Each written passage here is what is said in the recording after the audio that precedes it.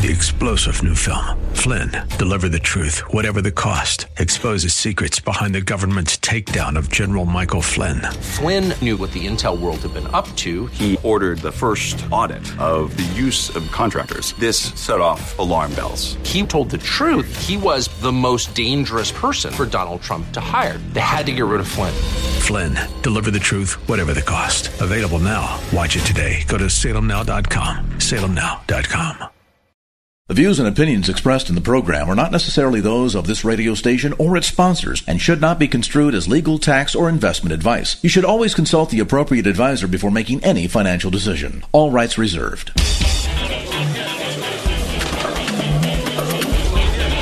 Now, AM 1220 KNELW presents New Focus on Wealth with certified financial planner Chad Burton, drawing from his 20-year background in finance and investing to help you make sense of your money matters. New Focus on Wealth. Get a new focus on personal finance, wealth management, Wall Street, and the economy. Now your host for New Focus on Wealth, Chad Burton. Welcome into the show. I'm your host, Chad Burton, certified financial planner. You can find me at chadburton.com. I'm going to give you a couple updates as of July 20th. Where are we at on the market now? So we had kind of a top in interest rates back in mid-June, around 3.52 on the 10-year Treasury. It's dropped, and that means the bond market has recovered a bit. At one point, the Barclays Ag was down about almost 12%. It's down 9.9 for the year. S&P 500 right now is down 16.8%. The EFA International Developed ETF is down 17.69%. EEM, an emerging market ETF, down 18.35. So we went from kind of emerging markets outperforming the U.S. to a little bit of a reversal of that in the last couple of weeks.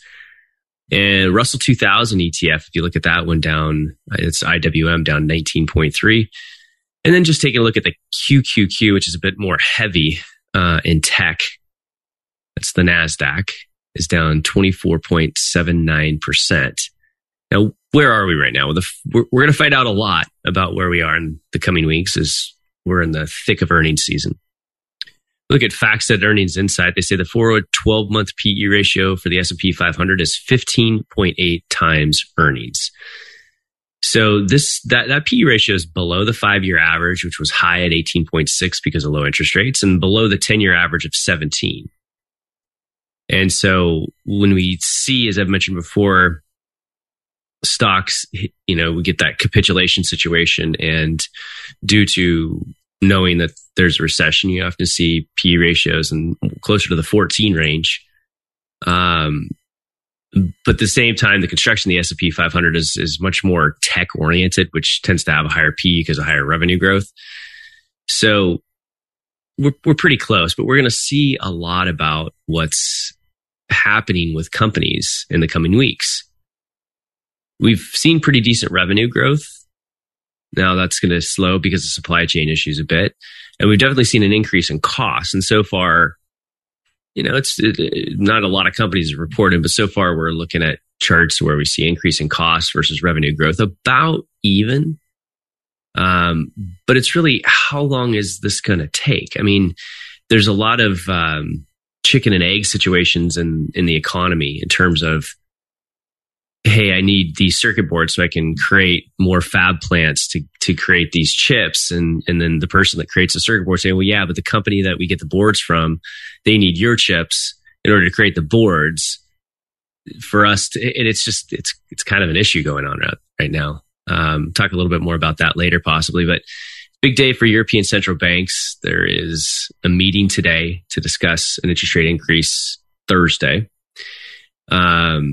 We went 8 years with Mario Draghi as the head of the ECB without a rate hike.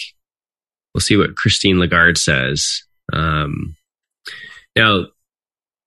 again, just like the Federal Reserve that deals with overnight lending rates between banks, that's typically what they're announcing, right? Same thing with the ECB. It's more of what governments are doing. But meanwhile, Madrid, Poland, Spain, Hungary, these countries are either clamoring for mortgage holidays or extra taxes on bank fees and interest earned by banks. So you've seen a rise in interest rates over there already in terms of consumer-based So like Spain, for example, is mulling a 5% tax on bank fees and interest charges to the government. Poland last week allowed homeowners to suspend mortgage payments. It's getting hit pretty hard over there. And it's crazy because, like I mentioned, if you look at EFA, which is an ETF that represents the international developed, according to YCharts, the weighted average PE ratio is 12.81 times earnings. So the price to earnings ratio, the price of stock divided by the earnings per share, PE, the lower means cheaper. Now, lower doesn't always mean better because you might have a very cheap PE because the stock just isn't growing revenue anymore. And even though that you look at the, dividend yield or whatever, and like I mentioned before, it's north of 4%. If you look at the SEC yield in terms of dividends being paid, it's a little over 2%.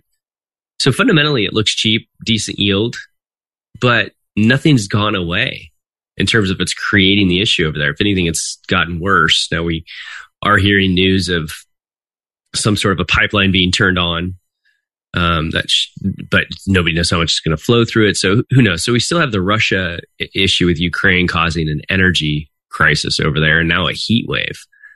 So fundamentally, things can look really, really cheap, but you got to kind of wait for some things to clear up before you want to say, oh, okay, it's time to overweight international. Now, we did see this inflation print, over 9%. And now we are likely at peak inflation. We have obvious demand destruction when, people that are living to paycheck, families being crushed essentially and shopping less for other things. And man, I remember this. I remember living in Bend, Oregon in the 80s. And my mom worked for Copeland Lumber, single mom, 2 kids, worked for Copeland Lumber. And at that time, it basically shut down because the timber industry issues that were going on, and that was during a high inflationary period. And, well, we had to move to the coast and move in with my grandparents. That's how that all worked out. It's tough on families living paycheck to paycheck. And the good news is, though, we have seen a large decline in commodity prices since June. I laughed when I was prepping for this segment because I can't remember what I was looking, but I caught this article. It was on June 23rd. And US News had this online article, 8 best commodity ETFs to buy now. And one of them was DBC, which is Invesco's DB Commodity Index Tracking Fund. Now, the recent peak in commodity prices so far was June 8th, and that fund is down about 16% since June 8th, but it's down 7% since the article was written. So it just kind of points out that, if you look at the return over the last 2 years of it, you see a big increase even yet still with this decline, this recent pullback. But it's just like clickbait and news and financial pornography essentially makes people jump into things that have already done well oftentimes. So oil is down about 16.5% since June 8th as well. So we had just a big decrease in commodity prices. And then, bond market rally, or the bond market interest rates on the 10-year treasury peaked out about 3.52 about mid-June. And so now the market is looking past peak inflation and on to slower economic growth. I think we all realize that there's going to be a recession here. And even if it doesn't have 2 negative quarters of GDP growth, it's going to feel like it to a lot of people. But what the banks, the governments are doing, or the Federal Reserve in terms of raising interest rates, is, to me, it's all about the supply chain and getting that back on track. So how long this is going to last depends on really getting the supply chain issues back on track. It's going to take time to get, also in the long run, out of China and back into US and Mexico and other global alliances in terms of production. And so while we have definitely enjoyed a decade or so of really, really low inflation, it's not going to stay at this 9% rate, that's for sure. But we're probably going to, still be a little higher in this next decade because of deglobalization. This is going to be tough on small companies. Interesting times to retire, that's for sure. If you've heard me talk before, I like portfolios to look like a retirement portfolio at least 5 years before retirement, so that if you're retiring into a situation like this, you know it's still going to be okay, because we do recover. It does take time. It could be anywhere from a few months to 3 years. But I still fully believe that over the next 20 years, stocks will average 10 to 11%. Bonds a little bit unknown in the next 5 years as rates increase and we deal with a little bit of inflation. But stocks will take care of you over time for sure. But it's definitely, if you're like, hey, I'm heading into retirement and the market's down 20%, bonds are down, basically everything's down but commodities for the year. It's a tough, and it's a good time to reset, take a look at your plan, take a look at how you're investing, and create a new plan going forward. How's this going to work? How's this going to look? Do you have enough? Now, the situation that we're going through right now, I mean, look, I tell my clients that you're going to see this every 7 years. You're going to see these big events every 7 to 10 years. If you're retired for 35 years, 65 to 100 potentially, just think of how many times you're going to deal with these larger corrections. And sometimes they're secular recessions and sometimes they're structural recessions. And so far, this is just, hey, we kind of pumped too much money into the system and we have the supply chain issue because of COVID. And, Russia jumped on that opportunity and here we are. Now, I think this is going to be real tough on smaller tech companies and that have anything to do with selling hardware. And let me explain that in a minute. I mean, first of all, we're already going to hear about layoffs in the financial sector, right? We heard that with, we'll continue to kind of hear that in the area of, trading and other places like that where, it's obvious what's going on with the economy. But what's interesting is something that I hadn't heard about since college, and this contract clause called force majeure. And it's spelled, so it's force and then MAJEURE. And it's a common clause in contracts which essentially frees both parties from liability or obligation when an extraordinary event or circumstance occurs. So examples of this would be a disease epidemic, hurricane, earthquake, other natural disaster events that fall under the legal term act of God. And so guess what? Declaration of war and epidemic, that's all part of it. And you just heard about this in the news recently because Gazprom, Gazprom, right? Gazprom declared a force majeure on several European natural gas buyers, a move that may signal that it intends to keep supplies capped, reinforcing Russia's grip on the region's energy. So that was just, straight out of a Bloomberg article. This is occurring in the tech space right now. Larger companies are getting rid of smaller, annoying contracts. So when you don't have enough goods to sell, you can't get enough chips out there or whatever that you're selling as a, part of this overall supply chain. And you've been booked out for a long period of time. And so you gotta say, look, I gotta keep what I'm selling available to my best, most profitable customers.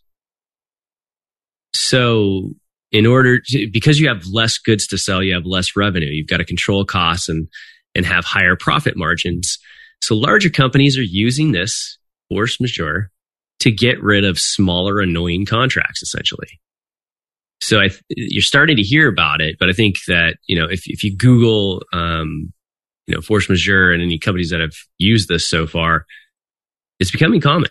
And it's something that is tough on the smaller tech companies that deal with anything that you have to physically sell, and probably other companies too. So that is going to continue to cause a bit of inflation, obviously, because if there's less goods being produced and there's dependent projects that have to be finished to get these goods, these companies are going to pay more for them. I mean,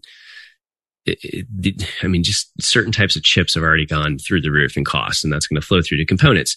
But I still think, if that we could be, likely in peak inflation, if not, 3 to 6 months away or so. But that's something that, right now we're keeping an eye on because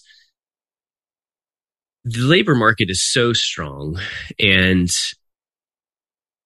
the the pay structure at the higher middle class and above has been okay. It's just, it was starting to improve for the lower and middle class, and it kind of stalled out.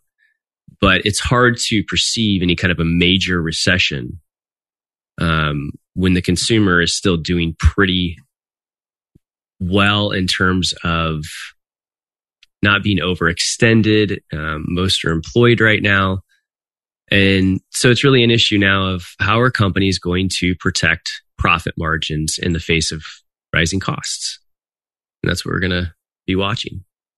Now, speaking of rising costs, when I do financial planning, I start with very specific cash flow planning where you can clearly see, okay, here's my income sources. And so eventually I retire and I have pension, Social Security and things like that. And you have to do some analysis to say what's the perfect age for this couple or single person to take Social Security.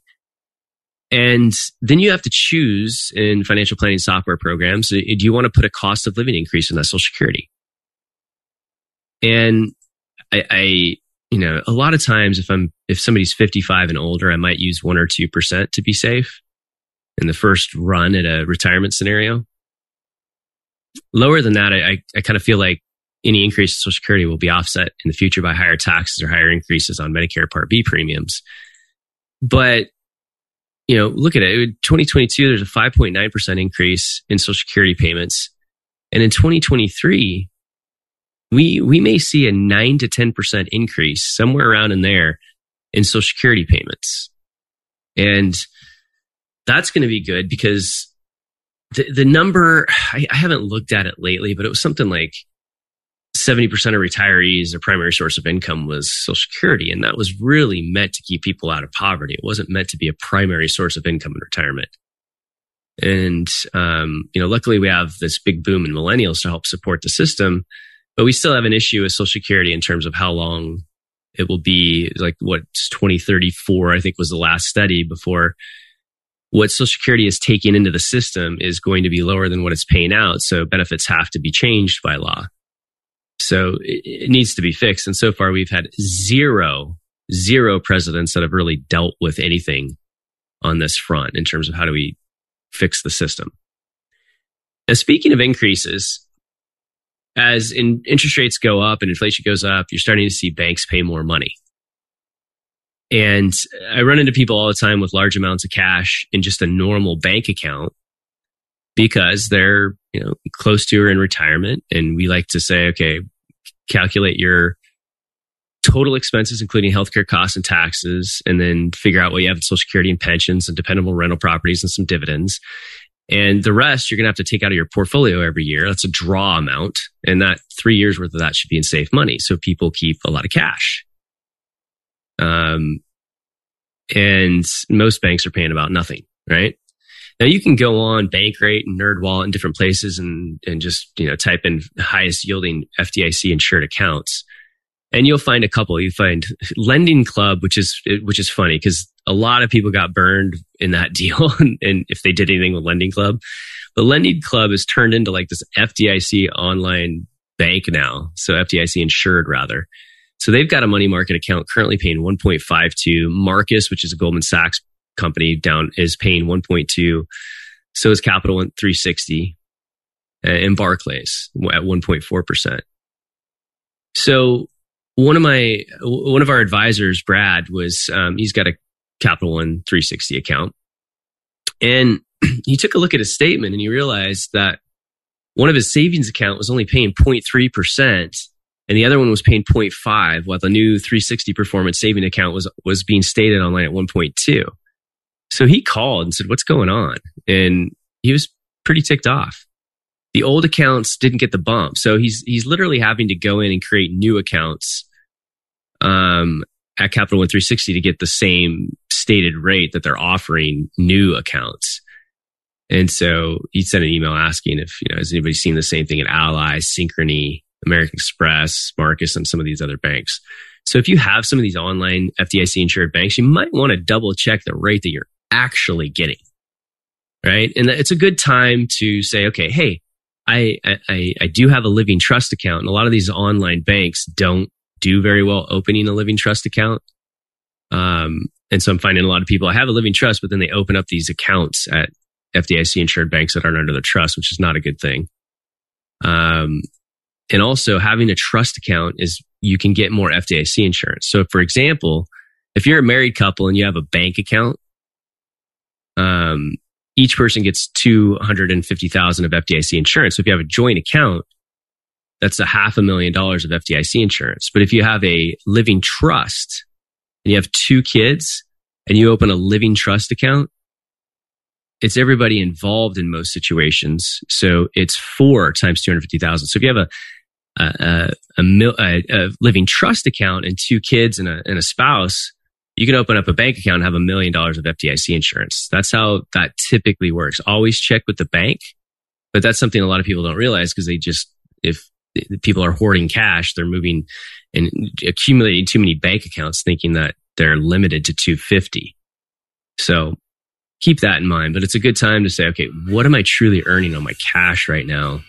What are some of these online FDIC insured bank options that are out there? Because you can tie it to your existing checking account. A lot of people don't want to give up their existing checking account because I got my bill pay set up out of it, and you just link them back and forth, and you can move money typically overnight from one account to the other. It's really seamless. You got apps and things like that. So check out some of these banks. Say hello to a pass that gives you endless travel for $2,500 per month with no nightly rates, taxes, or fees. You might call it the suitcase is always packed pass, or the wait, I get to choose from 100,000 trips pass, the will it be the beach, city, mountains, or all 3 pass. Or you could just call it what we call it, the Inspirato Pass. Endless travel for $2,500 per month with no nightly rates, taxes, or fees. Learn more at inspiratopass.com. A couple of things you want to do during corrections like this is do some tax loss harvesting. That's where if you have something in a non-retirement account, stock, ETF, bonds, for example, and you sell it, you can buy something similar. You can't buy something identical. You can stay invested. You can see how these, big jumps in the market, if you don't want to miss out on those, because it can drastically affect your returns. But you can harvest the losses to offset gains. Now, you don't want to over harvest. For some people that I know have a real estate or a business sale going, I harvest as much as I can during a time like this. But for others that don't have a major capital gain coming or don't have a highly concentrated stock that they need to whittle away at, it's going to cause some gains in the future. We typically estimate, okay, what's the typical capital gains distributions from mutual funds and ETFs that they might own in non-retirement accounts and harvest up to that point. So those are some things that your advisor should be talking to you about at this point in time. If not, then you probably are just paying 1% plus for a basic pie chart portfolio and no planning advice. And that's not okay. You should expect more. I also wanted to mention, I had an interesting conversation with a lady. I don't know if it was interesting to her, and it was probably a little bit more depressing, but a local Fidelity office referred to us because when there's planning situations that require CFPs and a team, and the client kind of has moved beyond just self-management or basic portfolio management, we'll get referrals. And this lady had, one of her primary concerns was how she leaves money to her heirs and making sure that it's the least amount, because she was kind of shocked. She was like, first moved from Santa Barbara to be closer to kids in Oregon, and then recently decided to move across the river into Washington for a lower income tax situation. Now, what's interesting is California is an expensive place to live and work and earn money, but it's a cheap place to die. In other words, the state of California doesn't do anything with estate taxes, whereas Oregon and Washington does. So a lot of people move, I'm going to move from California to the state of Washington, for example, and I'm going to have no state income tax. Well, there's a lot of thinking that goes with that. So first of all, you have to truly know what you're paying in California state income taxes, because even people that have high income, it's typically around a 6% effective yield by the time all is said and done, for most retirees that I see. And then you have really low property taxes. And, as soon as you move, you got to, buy a new home, you pay higher property taxes, you got to buy new furniture typically to go into it. There's all these different things that go into play. and you then you might save a little bit on your income tax, but you might cost your family 10% of anything over $2 million in the state of Washington, for example. So you've got to consider your estate planning when you move. And typically when you move, you have to restate your living trust to make sure that the rules are correct in the trust and what you want to do to avoid any unnecessary state inheritance tax. So before you do an estate plan, it's interesting to me because a lot of people go in to see an attorney because they want, I want to deal with leaving money to my heirs. I don't know how you can do that without having a long-term projection, a very detailed financial plan that says, here's my income, here's my portfolio, here's what I'm drawing out of it and paying taxes, here's how my required minimum distributions are forced out of my IRA starting at age 72, and here's how much I'm going to be worth when I'm 95 years old. How do you go into an attorney without knowing those numbers? And I see this all the time because I see in our industry, doctors are famous for this. I've got some really good doctor clients, but I've met a lot that they hit that high income mark and they spend everything. So they look very wealthy, lots of nice cars and homes and things like that. But based on their cash flow scenario and when they want to retire, they barely have enough to last till age 100. So they do all this fancy estate planning, yet their actual value of their portfolio to live their lifestyle that they want once they hit, age 90, 95 isn't much. And they kind of overplan. And you got a long-term cash flow report, which leads into a long-term asset projection where you're looking at essentially a sheet that shows, okay, here's what your cash looks like throughout retirement, your taxable non-retirement accounts, your retirement accounts, your real estate, things like that. And then you start having to realize, okay, the IRA planning has changed. We used to be able to leave our IRAs to our kids, and the kids could defer the taxes over their entire lifetime and just have to take a little bit out each year. Now your kids, unless there's certain issues that qualify them like disability and things like that, have to pay the taxes within 10 years of inheriting the IRA. And then you might have plans to leave some money to charity. And that it's definitely better to leave IRA money to charity because then nobody pays the taxes. And so when it comes to estate planning, one of the things you definitely need to consider is IRA to Roth conversions, where you move some money out each year from your IRA to a Roth. You pay the taxes now because you're going to pay it anyway. Starting at age 72, you have to take required minimum distributions, and you have to have a long-term projection that shows the increase in your tax rates over time. Because then you have to say, okay, what tax rate are my kids at likely when they inherit this money? And what will happen to their tax bracket if they have to pay it over 10 years or in the 10th year? And if you're trying to do family planning and estate planning and a legacy planning, and that's a goal of yours, then you should definitely be looking at IRA to Roth conversions. Because if you know you have income, let's say you're married filing jointly, you've got 150 grand of taxable income, you got another 28 grand that you can convert from an IRA to a Roth and still be at that 22% federal bracket. And your kids are likely a higher bracket than that in the future. So not only is it planning for you to get some tax-free growth, but it's planning for your kids to have a tax-free account that they get to grow tax-free for another 10 years once they inherit it. And so stocks, real estate, Roths, best assets you can leave to your kids. Thanks for listening. Please tell a friend about the show. If you need some financial planning help, estate planning, taxes, we deal with all of it, as well as the portfolios. Find out our team of over 80 certified financial planners and a bunch of CFAs for the portfolio. Just check it out at chadburton.com. The chadburton.com podcast links are there as well. Have a great day. Please tell a friend about the show.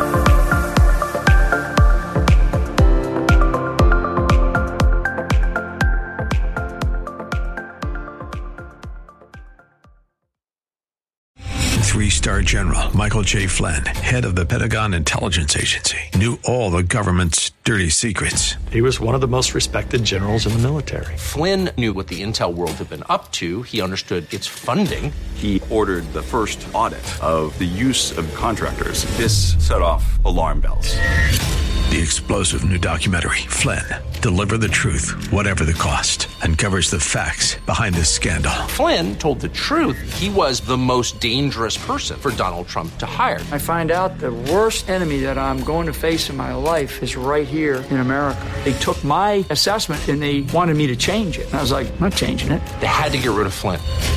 With in-depth interviews, archival footage, and never-before-seen personal records of the man behind the headlines. I just felt like I was drowning. Flynn, deliver the truth, whatever the cost. Available now. Watch it today. Go to salemnow.com. salemnow.com.